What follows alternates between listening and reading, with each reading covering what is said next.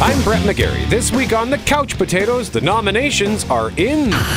I'm Jeff Braun. Yes, we'll break down some of the highs and lows of the Emmy nominations. I also saw SHAZAM this week, so we'll see where it ranks with the other superhero movies. I also feel like I need to go to confession because this week I started watching...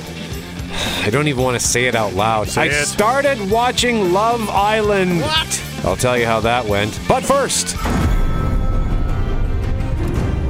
The Emmy nominations came out with a record for Game of Thrones. Ooh. 32 nominations for Game of Thrones. I know it beat NYPD Blue. That's not cool. No? That's my show. Are you still holding a grudge? I love NYPD. Wow. Yeah, so cast of Game of Thrones now has their eyes on some Emmys. Never mind the Iron Throne. 32 Emmys. Double-digit Emmy nominations this past Tuesday. That's a new record for most nominations earned in a single year by any drama series. The nominations included one for Best Drama and a slew of individual nominations for cast members, including Kit Harington, Emilia Clarke, Lena Headey, Sophie Turner, Maisie Williams, and Gwendoline Christie. It's the first time 4 actresses from the same drama have been nominated in the supporting actress category. And to date, the show has won 47 Emmys and been nominated 161 times, including this year's nominations. Currently the most Emmy-winning primetime series in history. So here's the question. Do you think it has the stuff to take the Best Drama trophy, Jeff Broad? Best Drama I would say that is the biggest lock of the night. It will win Best Drama.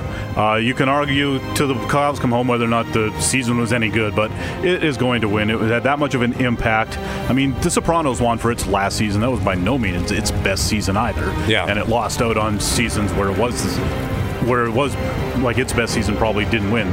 The Emmys don't reward the proper seasons usually, so it's definitely going to win Best Drama. It's going to lose a bunch, obviously, because only one of these actresses can win the Best Supporting Actress award, so it's guaranteed to lose 3 there. Who else is nominated? I'm going to supporting actress in a drama series. So yeah, there are 6 nominees. 4 of them again: Maisie Williams as Arya Stark, Sophie Turner as Sansa Stark, Lena Headey as Cersei Lannister, and Gwendoline Christie as Brienne of Tarth. And then up against Julia Garner of Ozark. Who does she play on that? Do you know who that one is? You're going to look that one up. And from the show Killing Eve, Fiona Shaw is nominated. And both Killing Eve and Ozark have multiple nominations this year as well. And I've heard that she's excellent in Killing Eve, and I can confirm Julia Garner is the younger blonde with the curly hair, sort of, and she's also excellent. Yeah, she's great in that show. So it would be interesting to see someone not from Game of Thrones win in that category. They could split the vote very easily if there's that many. And the other thing I will say about that category is the Lena Headey nomination is, of all that's pretty ridiculous. Cersei did hardly anything that entire season except stand and look out the window. It was the biggest waste of Lena Headey I've ever seen. That's my biggest gripe about that whole season is it's like, why would you have this awesome character for all these years and then just do nothing with her at the end? I know, it's terrible. We'll circle back to drama in a few minutes, but I think I want to touch on this because this was probably the big story, not just in Canada, but it was one of the big stories in the United States as well, because a lot of people have been pulling for Schitt's Creek. Hamilton-born Eugene Levy and Toronto native Catherine O'Hara also got acting nominations for starring on Schitt's Creek, which airs on CBC and Pop TV. The show was also nominated for Best Contemporary Costumes. Other Canadians named in today's nominations include Ottawa native Sandra Oh, who was in the running for her lead role on BBC America's Killing Eve and for hosting NBC's Saturday Night Live. And Hamilton native Luke Kirby is nominated for Guest Actor in a Comedy Series for The Marvelous Mrs. Maisel on Amazon Prime Video. Victoria Ahern, The Canadian Press. So we talked about Schitt's Creek in recent weeks after Dan Levy winning at the MTV Movie and TV Awards, and that kind of triggered this call from a lot of people in the U.S. saying, hey, this show needs to be nominated. It airs on something called Pop TV. Yeah, I think it's on earlier seasons on Netflix as well, which is probably by far where more people watch it. Yeah, but it's got this big following now in the States. I think this is its 5th season that it's nominated for. I think they're producing their 6th and final season. And I admit this is a show I've never seen before, and I'd actually heard kind of bad things about it when it first started. I tried watching it when it first started, and I watched, I think, 2 episodes, and I didn't care for it. Yeah. And I don't know if I if I went back and watched it, if I gave it a real proper shot, watched like 6 or 8 episodes, that I would. But yeah, but hey, we're not going to like the shows that everybody else likes every single time, so. I never gave it a chance, to be fair, so I feel like I need to, because I love this cast. Eugene Levy and Catherine O'Hara are amazing. Yeah, and they both got nominated. They're TV comedy royalty in Canada, and they deserve every accolade they ever get, just from SCTV alone and everything good they've done ever since. Well, they are up against, in the comedy series, they're up against Barry on HBO with that's that Bill Hader show. Yep. Have you watched any of that? Nope, it's on my list. That's a good one, and it's a force too. It's like Henry Winkler's one. Didn't he win an Emmy last year for it? Yeah. And what's the guy that plays Barry? The guy you just said won too. Bill Hader. Yeah. Fleabag on Amazon Prime. Very critically acclaimed. They go nuts for that show. That's actually top on my list. I have never even heard of it. Yeah, so. It's only 2 short seasons apparently, and apparently it's very funny. The Good Place. There we go. That's a show we like. Yeah, finally getting some love. That's right, on NBC in the States, Global TV here in Canada. Good to see it. Is that its first nomination in series? I think for comedy series. I think, and the Emmys. I get them all mixed up because you get the Golden Globes too, right? And so, but I think it is. I think I read it's his first comedy Emmy nomination. The Marvelous Mrs. Maisel, the aforementioned show from Amazon Prime, that's won a ton of awards in recent years. Russian Doll. That's a show I think I've heard of. This is on Netflix. With Natasha Lyonne. I thought, until this week when the nominations came out, I thought it was a drama. Yeah, it looked like a drama in the poster, I think. Schitt's Creek and then Veep. Bum bum. Is Veep the lock for that one? I think so. You can analyze it 8 different ways, because I could make the argument that Barry's got the momentum or whatever, because it's critically acclaimed. People love Barry, and apparently it's very good. Or with Fleabag, or with Schitt's Creek even. But the number one rule that they say really applies to the Emmys, and they hammer it every year, and it's obvious, is that the Emmys they're just not original. They just give the award to the same people over and over and over again. They just, because nothing repeats more than the Emmys. Well, the Oscars obviously can't. Yeah. But you get these Emmy runs, and Veep's already been one of them, where a show or an actor wins 4 or 5 years in a row. Like Modern Family won 4 in a year in a row. Frasier won a bunch in a row. NYPD Blue ran a bunch in a row at the time, and stuff like that. So it would be dumb to vote against Veep, especially in its final season, and especially because of it took last off, and it did for sad reasons. So it's like the triumphant return of Veep. So I would pick Veep if I had to lay money on it. Okay, and then looking at some of the acting as well, I see in the lead actor in a comedy series. There we go, my boy Eugene Levy is in there, but Ted Danson. Yeah. For The Good Place. And he's already got Emmys too, but I would never have a problem with giving Ted Danson an Emmy. Yeah, that's a tough category. Anthony Anderson for Blackish, Don Cheadle for Black Monday, another show I've not heard of. But Don Cheadle seems to get nominated every year, but but he's on all these different shows. It's never the same show. Michael Douglas for The Kaminsky Method, which was, I think, didn't that win at the Golden Globes? Yeah.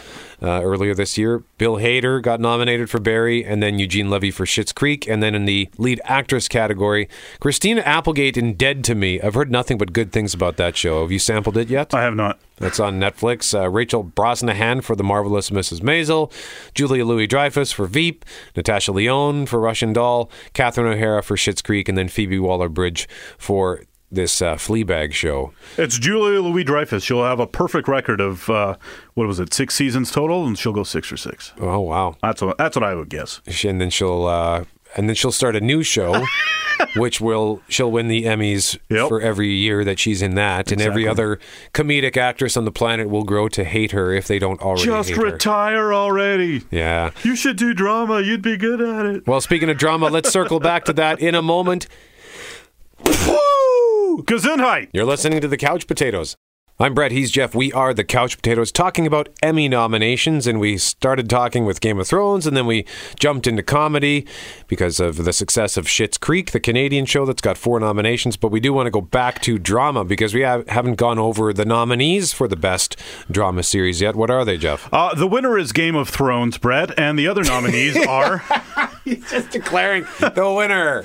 Better Call Saul, Bodyguard, Killing Eve, Ozark, Pose, which is an FX show, Succession, which is an HBO show, and then, of course, the one network show, NBC's This Is Us. Now, you've definitely mentioned Bodyguard and Ozark before. Did you watch Succession? No, that was I think Brian Cox is in that one, right? It looks good, and it's just one of those shows that I never got into, much like Billions, right? That Showtime show with Paul Giamatti and the other guy, the guy from Dreamcatcher, and that show we used to like on NBC called Life. Of course, the guy from Band of Brothers. Damien Lewis. There we go. Yeah. Took us a while to get there. We know his IMDb well. We just can't remember. Not his name. So that show looked good, but I never got to it. Same with Succession. Pose is the show that I only ever hear about at awards times. Same here. Yeah, so whatever. There's always a show, at least one show like that. But I was actually thinking, and at first I wrote down a note, the drama category seems pretty thin. But then I wrote, well, to be fair, I haven't seen these shows. And then I wrote, well, this is the first time I've actually felt pretty out to lunch on so many of these shows. There's just so many shows out there. You could never get around to all of them if you wanted to, and you don't really. There's a lot of new blood this year. You don't really know what's going to come along for these sort of awards anymore. Well, and I don't think Ozark belongs in this category at all. I like Ozark. I think it's a good show. Yeah. I thought season 2 was not as strong as its first one. And I didn't even think the first one was strong enough to be nominated. Again, great show. It's just not, I think, among the best of the best. No. Killing Eve, I haven't watched that, but my dad, Smash Gordon, he loves that show. Really? And he's been hounding me to watch it. Bodyguard, I did watch that. That's a show from Europe. It's I think it's only 6 episodes. It's short. It's either 6 or it's 8, but it's amazing. Better Call Saul, we love that show. That's going to be a perennial runner-up, I think. That's going to, at the end of the day, everyone's going to look back and be like, can you believe Better Call Saul never won an Emmy? It's ridiculous. And This Is Us has been nominated, I think, for every year. It's been on, 3 seasons now? Yeah. I never hear anybody talk about it anymore. Oh, I think what happened was it tried too hard to be cry bait. They tried to make you cry, and it was... People caught on. I caught on, and I thought, okay, you're trying too hard. So they did. And season 3, there was a lull sort of halfway through the first part of the season, and then it picked up after it took its mid-season break. And I thought it was still an excellent show, but I also think that This Is Us not going to win. Once you take Game of Thrones out of the mix, next year will be interesting to see. Well, next year will be very interesting to see, and it's because of what's missing this year, and that includes things. Well, Stranger Things probably would have been nominated. It got nominated for season 2, right? Yeah. I believe so. But The Handmaid's Tale, Big Little Lies, both of those started the first week of June, and the cutoff date was May 30th. And I'm almost certain these guys just want to get out of Game of Thrones' way. Yeah. They're like, no, we'll start a week later, not be eligible to go up against Game of Thrones. Why lose that war when we can come back next year and possibly win? So I almost guarantee you that's what's happening. So that's why a lot of previously nominated shows just aren't up this time. And also things like Westworld, that's not coming back till January apparently. Oh my God, like yeah. So just the way things are now in the TV landscape is, other than the shows that are on the networks or if Netflix is cracking the whip or something like that, most of these shows now seem to take a year and a half at least in between seasons. Mm-hmm. So the schedule is just all winkety-wonkety. Yeah. Winkety-wonkety. I like that. Yeah. Is that the technical term? It is. Okay. Winkety-wonkety. Sorry for the Hollywood jargon, you guys. And the interesting thing about Big Little Lies, too, is it won all of its Emmys in the Best Limited Series category because it was only meant to be one season and done. Here's a weird thing. Handmaid's Tale Season 3 is on now, not eligible. Bradley Whitford is nominated for The Handmaid's Tale from Season 2. And that's because the airing of the Season 2 episodes straddled the cutoff line. And there's this gray window where May 30th, to be nominated for series, half the episodes of the season have to have run before the cutoff line of May 30th, which it did. So it was Season 2 as Best Series and Best Actor, Actress. All the high-ranking nominations were eligible. But then for some technical stuff and this Bradley Whitford nomination, which is Best Guest Actor, okay, those can air after the cutoff point and be eligible for the next season. And it gets even dirtier with there's 3 weeks in June between the cutoff point and the end of the nomination period. Oh, my God. And if it airs outside of that, then it's not eligible, but it airs in that gray window, so it is, or something like that. And I guess he had like an episode that aired like a day before some other weird cutoff points or something. It's very hinky, but like season 2 of Handmaid's Tale got like 4 nominations. Wow. Yeah. I never did end up finishing season 2, and now we're well into season 3. And I've not started season 3, and I'd have no appetite to go into it. Really? Apparently, well, I've read bad things about it, and I was not enjoying the second season as it was either. What? That's just so weird, because that first season was among the most perfect seasons of television I've ever watched. It's Hollywood greed, and we see it with sequels at the movies constantly, and now in television we're starting to see it with these extra seasons of things that do not need to have extra seasons. Season 1 of Handmaid's Tale was great because it was based on a book from beginning to end that was great. Mm-hmm. Same with Big Little Lies. Season 1, I think, was much better than season 2. There's a lot of good stuff in season 2, but it's not. You don't get the fun of the mystery of it all like you had in the first season. Yeah, and so I think some of these things where but you can't blame them because the Hollywood isn't based on we're here to create great art. It's based on we're here to make money for shareholders of phone companies at this point. So AT&T is like, no, you guys need to put out more seasons of whatever you just put out. Limited series, I think, is going to be a good category this year because it has 2 series that... Did you watch Chernobyl? Nope. Okay, I watched Chernobyl, and you watched When They See Us. Yep. I watched 1 episode of When They See Us. I think it's out of... Well, and it could be this Escape at Dannemora because that one... Golden Globes. That one, Golden Globes. But I think it's got to be Chernobyl or When They See Us. And I can't make a prediction. I would have said Chernobyl when I watched that, but then When They See Us immediately came out after that, and that's got all kinds of momentum. So who knows? Sharp Objects got nominated from HBO. I reviewed that a few months back. I recommend that you never watch Sharp Objects. And I feel like that aired... July. Yeah, okay, it was just... So by the time September rolls around when the Emmys come out, this thing will have aired 14 months previous or something like that. Yeah. So weird when that happens, but what are they going to do? Up next, I'm going to tell you why I need to take a shower because I feel gross. You're listening to The Couch Potatoes. Brett McGarry, Jeff Braun, we are the Couch Potatoes. We want to talk about Emmy snubs, and we'll try to get to that by the end of this episode, if not this week, then next week. But we want to switch gears here, and I did something this week that I feel kind of gross about. I started watching the much hyped, much ballyhooed summer reality show, Love Island. Imagine being marooned on an island with a bunch of hotties. Want to meet some boys? Welcome to Love Island, where everyone is coupled from day one. Kendall. Jack. Laura. But don't worry if it doesn't work out. Hi, boys. There's an endless supply of sassy singles waiting for their chance at romance 5 nights a week. The international sensation Love Island premieres CBS Tuesday, July 9th. So this is CBS's adaptation of a British show that has been around in various iterations since 2005. Its current run is now onto its 5th series, or season, as we call it over here. Then that's just for the current run, that doesn't include the previous That's series. The British run? Yeah. Oh, wow. So it's been around for a long time. As you heard, this show was on 5 nights a week on CBS. By the way, just in case you're hearing like some static on our microphone, apologies for that. The microphones don't even want to talk about Love Island. No, they don't.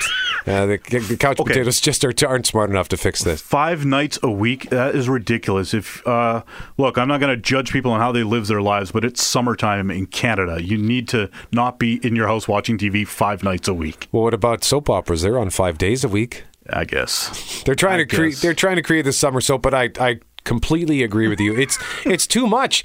Like, that's one of the reasons why I stopped watching shows like Big Brother and America's Got Talent or American Idol or Dancing with the Stars. I used to watch all that stuff, but it was too much because you got to watch just take a Dancing with the Stars. You got to watch the performance show, and then you got to watch the results show. Big Brother, it was 3 episodes a week. It was too much. So with this, it's 5 nights a week. Definitely too much. But I was curious, so I checked it out. Now, the premise is simple. A bunch of hot young singles are staying in a fancy house on an island in Fiji. The show started with 5 women and 5 men, or girls and boys, as the show calls them. We meet them all, and they all get immediately coupled up. But then very quickly, a vixen enters the mix. A 6th single woman. But there are only 5 guys. What's going to happen, Jeff? One guy gets 2 girls? That was one of the options, yeah. Eventually, the new girl, though, gets to steal a boy away. Oh. And then suddenly, 2 new boys have appeared. And eventually, there's another recoupling ceremony. And the boy who's left with no one gets dumped off the island. Sounds kind of dramatic. I'm only 4 episodes in. The first week, it was only on 4 days instead of 5. But it's, well, I'll tell you how it is in a second. I first will say this show had massive hype heading into it. The promos and marketing were just inescapable. It seemed like something that would do well for summer television, for network TV, and yet it's not. Its ratings are awful. Good. It should be, because that premise is ridiculous. The downside sounds worse than rejection in real life, Yep. and the upside is not nearly as good as real life. Well, it's a big hit in the UK with upwards of 6 million people watching, but here's the thing. The Europeans, they don't shy away from adult fun. Like, they have no problem with sexy stuff happening. They're a little bit more laid back than North America. So when you watch a show like Love Island, you probably want to see people fooling around, but of course it's American network television. They can't get into that. I mean, from what I understand, there is a scene in its second week that gets borderline X-rated, which probably means that you could see things happening under the sheets or whatever. But anyway, in the U.S., not doing so well. Its debut episode had 2.61 million, and the ratings have kind of dropped off a little bit. By comparison, CBS's other trashy TV show, Big Brother, still holding steady around 4 million viewers an episode. So why are the ratings bad? Well, a number of things, but mostly it's just kind of boring. Ugh. Like, first I'll say, it's been an interesting experience going back to watch a show like this after many years, because, yes, I used to watch stuff like this. I watched remember Temptation Island? Yep. Early 2000s, and I know it's since been rebooted, I think, on E, but I loved Temptation Island. I also watched a few seasons of The Bachelor. And, hey, it's addictive stuff. My favorite, though, was Rock of Love with Bret Michaels. That was so trashy and so addictive and so much fun. But that was last on in 2009. So that's the last one that I watched. It's been 10 years since I've watched something like this. Now that I'm 41 and going back to a kind of show where it's a bunch of young whippersnappers in their 20s running around, I kind of felt like Clint Eastwood yelling at them to get off my lawn, because I just can't stand the way they speak, which makes me gag because it means I'm getting old. I don't want to be that cranky old guy, but they keep using this word vibing, as in I was really vibing with her, or I want to see if we vibe with each other, or we were vibing real good and then I don't know what happened. Ugh. I mean, I get it. The English language evolves, but I hate it. They also pick a lot of airheads from California to be on these shows, do they not? Well, there are people from all over the place. They got a guy from Texas, but it didn't seem to matter where they were from geographically. They all like the word I also vibing. think, especially on shows like this, that he's from Texas, but he's lived in California the last 10 years or something. Yeah, could be. Just make sure he wears a cowboy hat to sell the Texas thing. And the number of times the word like is used. I realize that is not a new phenomenon. For decades, young people have been made fun of for using the word like too much. And obviously, it's not only young people, of course, but they are the worst offenders. And in this show, it is terrible. It's almost unwatchable, to the point where even the narrator, mocked them. There's a moment where he says, "Allow me to summarize the next conversation you're about to hear. Like. So like. Which is interesting, and that kind of brings me to my next point. I don't know how I feel about the narration. His name is Matthew Hoffman, and he's the host of Regal Cinema's Sit Down with the Stars. He basically interviews celebrities, and he's got good presence, I'll give him that. But he sounds like he wants to be Ryan Reynolds, for example. Fiji is known for its beautiful beaches and its ridiculous international roaming charges, but I'm not paying for it. Send! So that was kind of funny. And I think it's a nice change of pace from other shows like where they take it so seriously. I meant to say other shows like this, but I just said other shows like. Yeah, you did. So I felt, see, I'm guilty too. The Joe Schmo show still tops the ceremoniousness. The Joe Schmo show, yes. With the plate, it goes. They have this the commemorative plate with your face emblazoned on it, and he goes, ashes to ashes, dust to dust, Brett, you're dead to us, and throws the plate in the fireplace.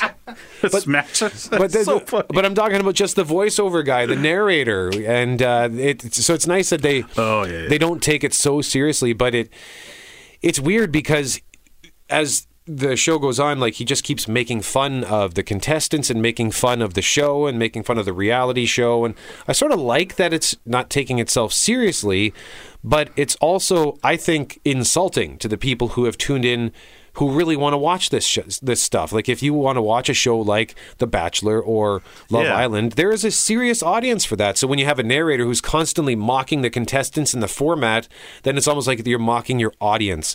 So I think the person That's why the ratings are down. Yeah, and I think the person they're trying to appeal to is the person like me who's curious about this mega summer event, and I feel guilty about watching it. So it's almost like the narrator is there to remind you, hey, it's a guilty pleasure, just enjoy it. But it ends up being just annoying because it's trying too hard.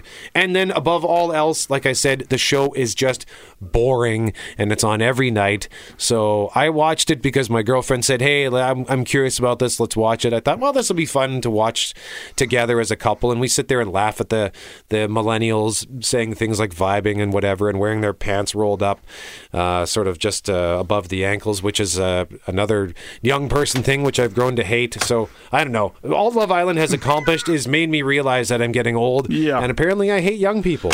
That's what I've noticed that with Survivor now, is because I used to watch Survivor and it's like, oh, get rid of the old guy, and now I watch Survivor and it's like, oh, come on, old guy, do it.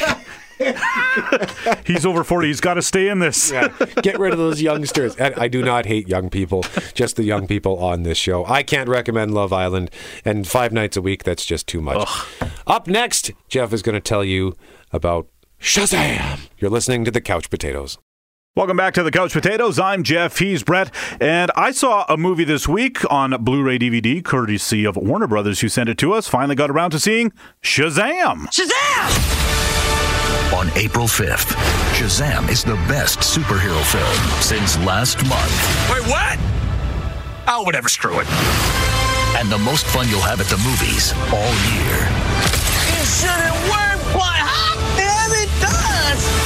I'm sorry! It electrifies the DC universe. Gandhi said that. I don't think he said that. Yeah, he did. It was a really wide, it might have been Yoda.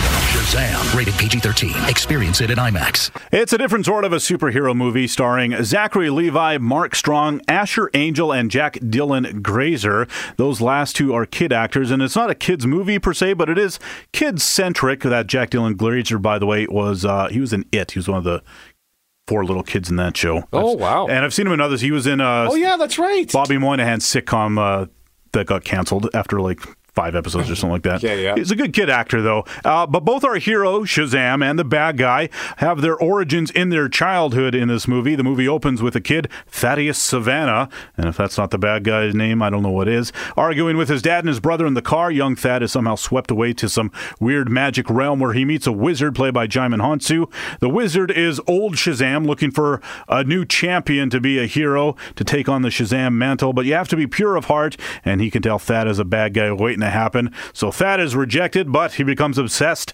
and spends his life trying to get back to the wizard. Yada, yada, yada. He's evil. He gets some bad magic from the realm. The wizard finds a different kid to bestow the SHAZAMness of it all onto, and that kid is Billy Batson. He's a foster kid looking for his real mom. And I will take this moment to point out how nice it was to see a foster family in the movie portrayed in a very positive light. Children in care is never an easy issue, as we know. Lord knows there are problems, but there are a lot of good people trying to help kids who need help, and it's nice to see that in a movie once in a while. So, Billy Batson gets SHAZAMmed, which means he can become a superhero by saying the word SHAZAM, and when he's the hero, he's a grown-up, played by Zachary Levi, who was Chuck on the show Chuck.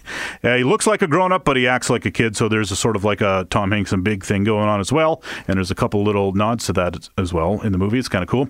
His foster brother, Freddie, tries to help him navigate his new identity. Freddie tests his powers in a series of very funny scenes, and he knows all the rules and the ins and outs of the superhero life, and of course, course, I will point out in this movie, which is set in the DC Extended Universe, so Superman and Batman and Wonder Woman are a reality to these kids. Shazam is not the first hero to come along, but he is probably the first who's really a kid in a grown-up body. The movie has a lot of fun with that stuff, like him buying beer or going to a strip club and other adult things. The movie is much more fun in tone than most superhero movies, certainly more than most DC movies. And in fact, that's one of the reasons I sort of regard it as a sort of a second-tier superhero movie. It doesn't take itself very seriously at all, and when it does, it's not terribly convincing about it. The bad guy tries to look tough, but it mostly comes off more like a villain in a kid's movie. So it's a little bush in some of the production values at times as well, I thought, which I thought was really weird. I know they have to try and stick to the comics, but Shazam has a cape that looks ridiculous from behind, and the bulk of the suits kind of look fake as well. I think it is a fun family movie, and the story beats are solid throughout, but it does feel like you're at the kids' table while Superman and Batman are the grown-ups table. That said, there's also some monster imagery that might be a little too much for very small kids, so while it's a family movie, there might be a few scary images in it. I'll give it 3 couch cushions out of 5, but if I'm at home and it comes on TV, I'll watch it for sure. Yeah, I want to see this. I love Zachary Levi. He was great in Chuck. That was one of my favorite shows of the last 10, 15 years or so. So anything he's in, I try to check it out. So eventually I'll get my hands on, maybe I'll just borrow your Blu-ray. If that's absolutely. Jeffrey. Yep. Okay, we got about 3.5 minutes left in this week's Couch Potatoes Emmy snubs. Yeah, here's the snub. Julia Roberts was in the show Homecoming on Amazon, where everyone just sort of assumed she would get nominated because she's Julia Roberts, and to be fair, it's pretty shocking that they wouldn't nominate her. Yeah. Because apparently she's good in it. Okay. Rhea Seehorn in Better Call Saul, never nominated. That's a crime because she's arguably one of the 2 best actors on that show. And she's probably the emotional, the moral compass, the emotional heart of that show. She's absolutely the story I care about the most, because the stuff with Gus and the gangsters or whatever, you can sort of figure where that's going to go because it's going to lead into into Breaking Bad. But with her, you have no idea where it's going to go because she wasn't in Breaking Bad. I know. The Good Place actresses didn't get nominated, which is kind of bad. Janet and the main Kristen Bell or whatever. True Detective as a show didn't get nominated. Mahershala Ali did, but I thought season 3 was super solid. I would have totally nominated that show. I wouldn't have. I don't. Oh, you didn't like it, eh? No, I liked it. I just didn't think it was. I didn't think it was as good as. I didn't like it as much as you did. But Mahershala Ali was excellent in that. George Clooney had a miniseries called Catch-22 that came out in May that I didn't even know was out already, but it just came and went. And it's weird. You would think a Clooney associated thing would get a little bit of love. Oh, I'd also say Stephen Dorff in True Detective. Yeah, he was great. He was really good. Yeah. And maybe most surprising of all, Big Bang Theory just didn't get nothing. Really? Or nothing? Didn't get anything, I should say. Ooh. Yeah, and it's for a final season, and it was beloved by the Emmys previously, so it's weird when... And it didn't really peter out audience-wise. I don't know why it's petering out like this. Well, yeah, I don't know. So. How many Emmys did the Sheldon, what's his name? Yeah. Sheldon actor? Jim Parsons. How many Emmys did he win for that role? I would think at least 4. He won a lot, yeah. So maybe they're just tired of it. It's one of those shows that maybe they figure that it's had its run and go away. It's also the Emmys don't seem to like network television. They give one token show a nomination for drama. Did any network shows get nominated for best comedy? I don't think so. Just The Good Place. Oh yes, The Good Place. And that is about as far out of left field as any network show could possibly be. Yeah. Like that doesn't feel like a regular network show. No, it doesn't. It's it could be on any cable network and fit right in there. Well, and what about variety talk show? Because I know you used to like the David Letterman. You've got The Daily Show with Trevor Noah, Full Frontal with Samantha Bee, Jimmy Kimmel Live, Last Week Tonight with John Oliver, Late Late Show with James Corden, and Late Show with Stephen Colbert. My vote would go to John Oliver. I don't watch him every week, but whenever I do, that guy is just solid. He's hilarious. And he does a deep dive on stuff. Most of these other guys, if they're doing topical jokes, it's just a little, if anything, maybe a 3 or 4 minute bit. And he does like these 20-minute deep dive bits into stuff that some of it's like bordering on real journalism. Yeah, he usually does win, much to the chagrin of his fellow contestants who have they always have fun with that too when they come out and they're like, yeah, congratulations, John, for winning an award for your weekly show while we're doing nightly shows. Yeah, that's true. He does a weekly half hour and they're like putting out 5 hours a week. Is it only half an hour? I think so. Oh God. I only ever watch him via YouTube. So Okay. Hey, that's all the time we've got. Next week, we're going to talk about our favorite TV shows of 2019 so far. I'm Brett. He's Jeff. We are the Couch Potatoes. Make sure you subscribe to the podcast. Make sure you follow us on Twitter at CouchPotato68. And remember, if it requires getting up off the couch, don't bother.